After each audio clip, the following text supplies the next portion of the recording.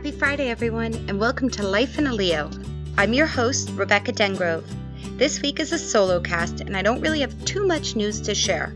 The GK US Classic is taking place this weekend in Ohio, so we will definitely be watching that. It should be an exciting competition. There are lots of great junior and senior elites competing. Today at 2:30 p.m. Eastern, they are having the Hopes Championship meet, which is the final competition for these 36 amazing athletes this season. The juniors and seniors will be competing on Saturday at 1:30 p.m. Eastern and 7:30 p.m. Eastern. Just as a reminder, the juniors need a 51 to qualify to national championships, and the seniors need a 52.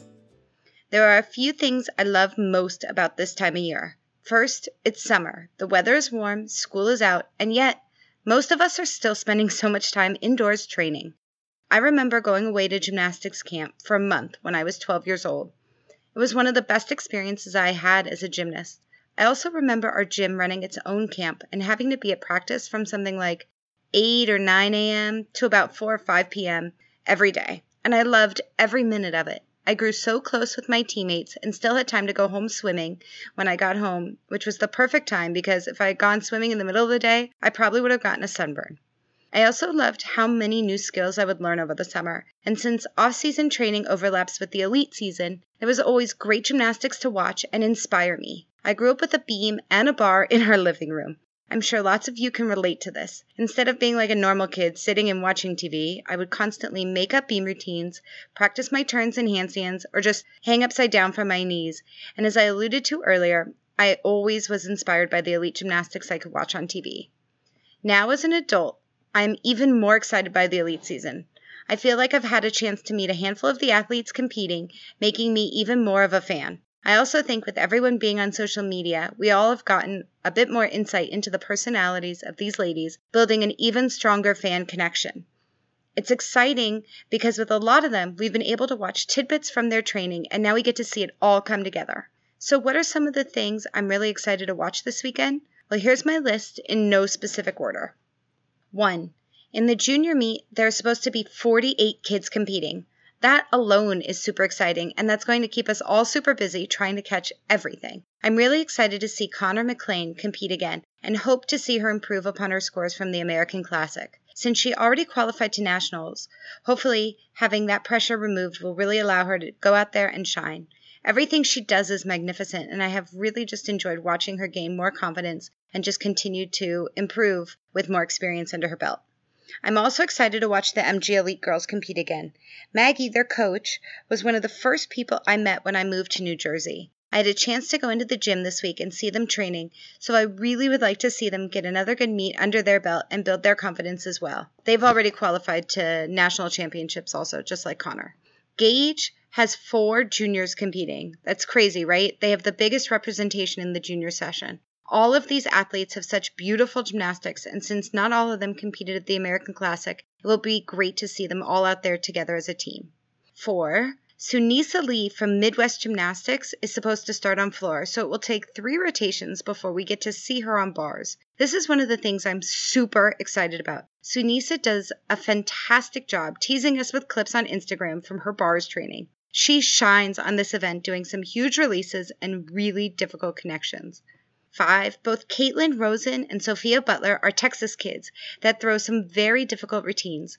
I love how they are really pushing the difficulty and not holding back. They both have very powerful and aggressive gymnastics, which I love. Neither of them had great meets at the American Classic, so I'd really like to see them hit this weekend. 6. In the senior session, I think the thing everyone is super excited about is Simone will be back competing. Simone. She also has been teasing us with some new skills and lots of improvements on bars, so I'm super excited to see what she's got. And of course, probably a new floor routine, so that's always fun too.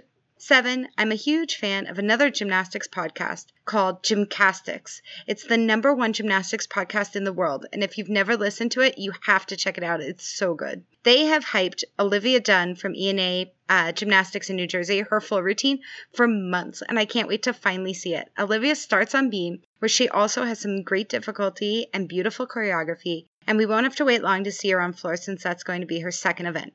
8. 4 out of 5 of the ladies that were on the Worlds team will be competing this weekend. We get to see Jordan Childs, Reagan Smith, Morgan Hurd, and Jade Carey. Jordan starts on vault, which is one of her best events, so definitely keep an eye out for that. Reagan starts on bars. I'm just excited to see her back out there since she got hurt at Worlds and has been working behind the scenes, although she did compete at Jesselo, but I didn't get a chance to see any clips from that. Morgan starts on beam and has continued to just get better and better since Worlds. I love her floor. She does such a beautiful job showing off both dynamics and artistry. And finally, Jade starts on floor, one of her best events. Ashton, who was the other member of the Worlds team from last year, is the only one that won't be out there. She is recovering from a shoulder and knee injury, and we wish her a very speedy recovery. 9. Just like the junior session, I'm excited to see Riley McCusker from MG Elite. Riley only competed 2 events at the American Classic, so it will be great to see her out there again, and hopefully this time she'll compete on all 4 and we'll get to see them.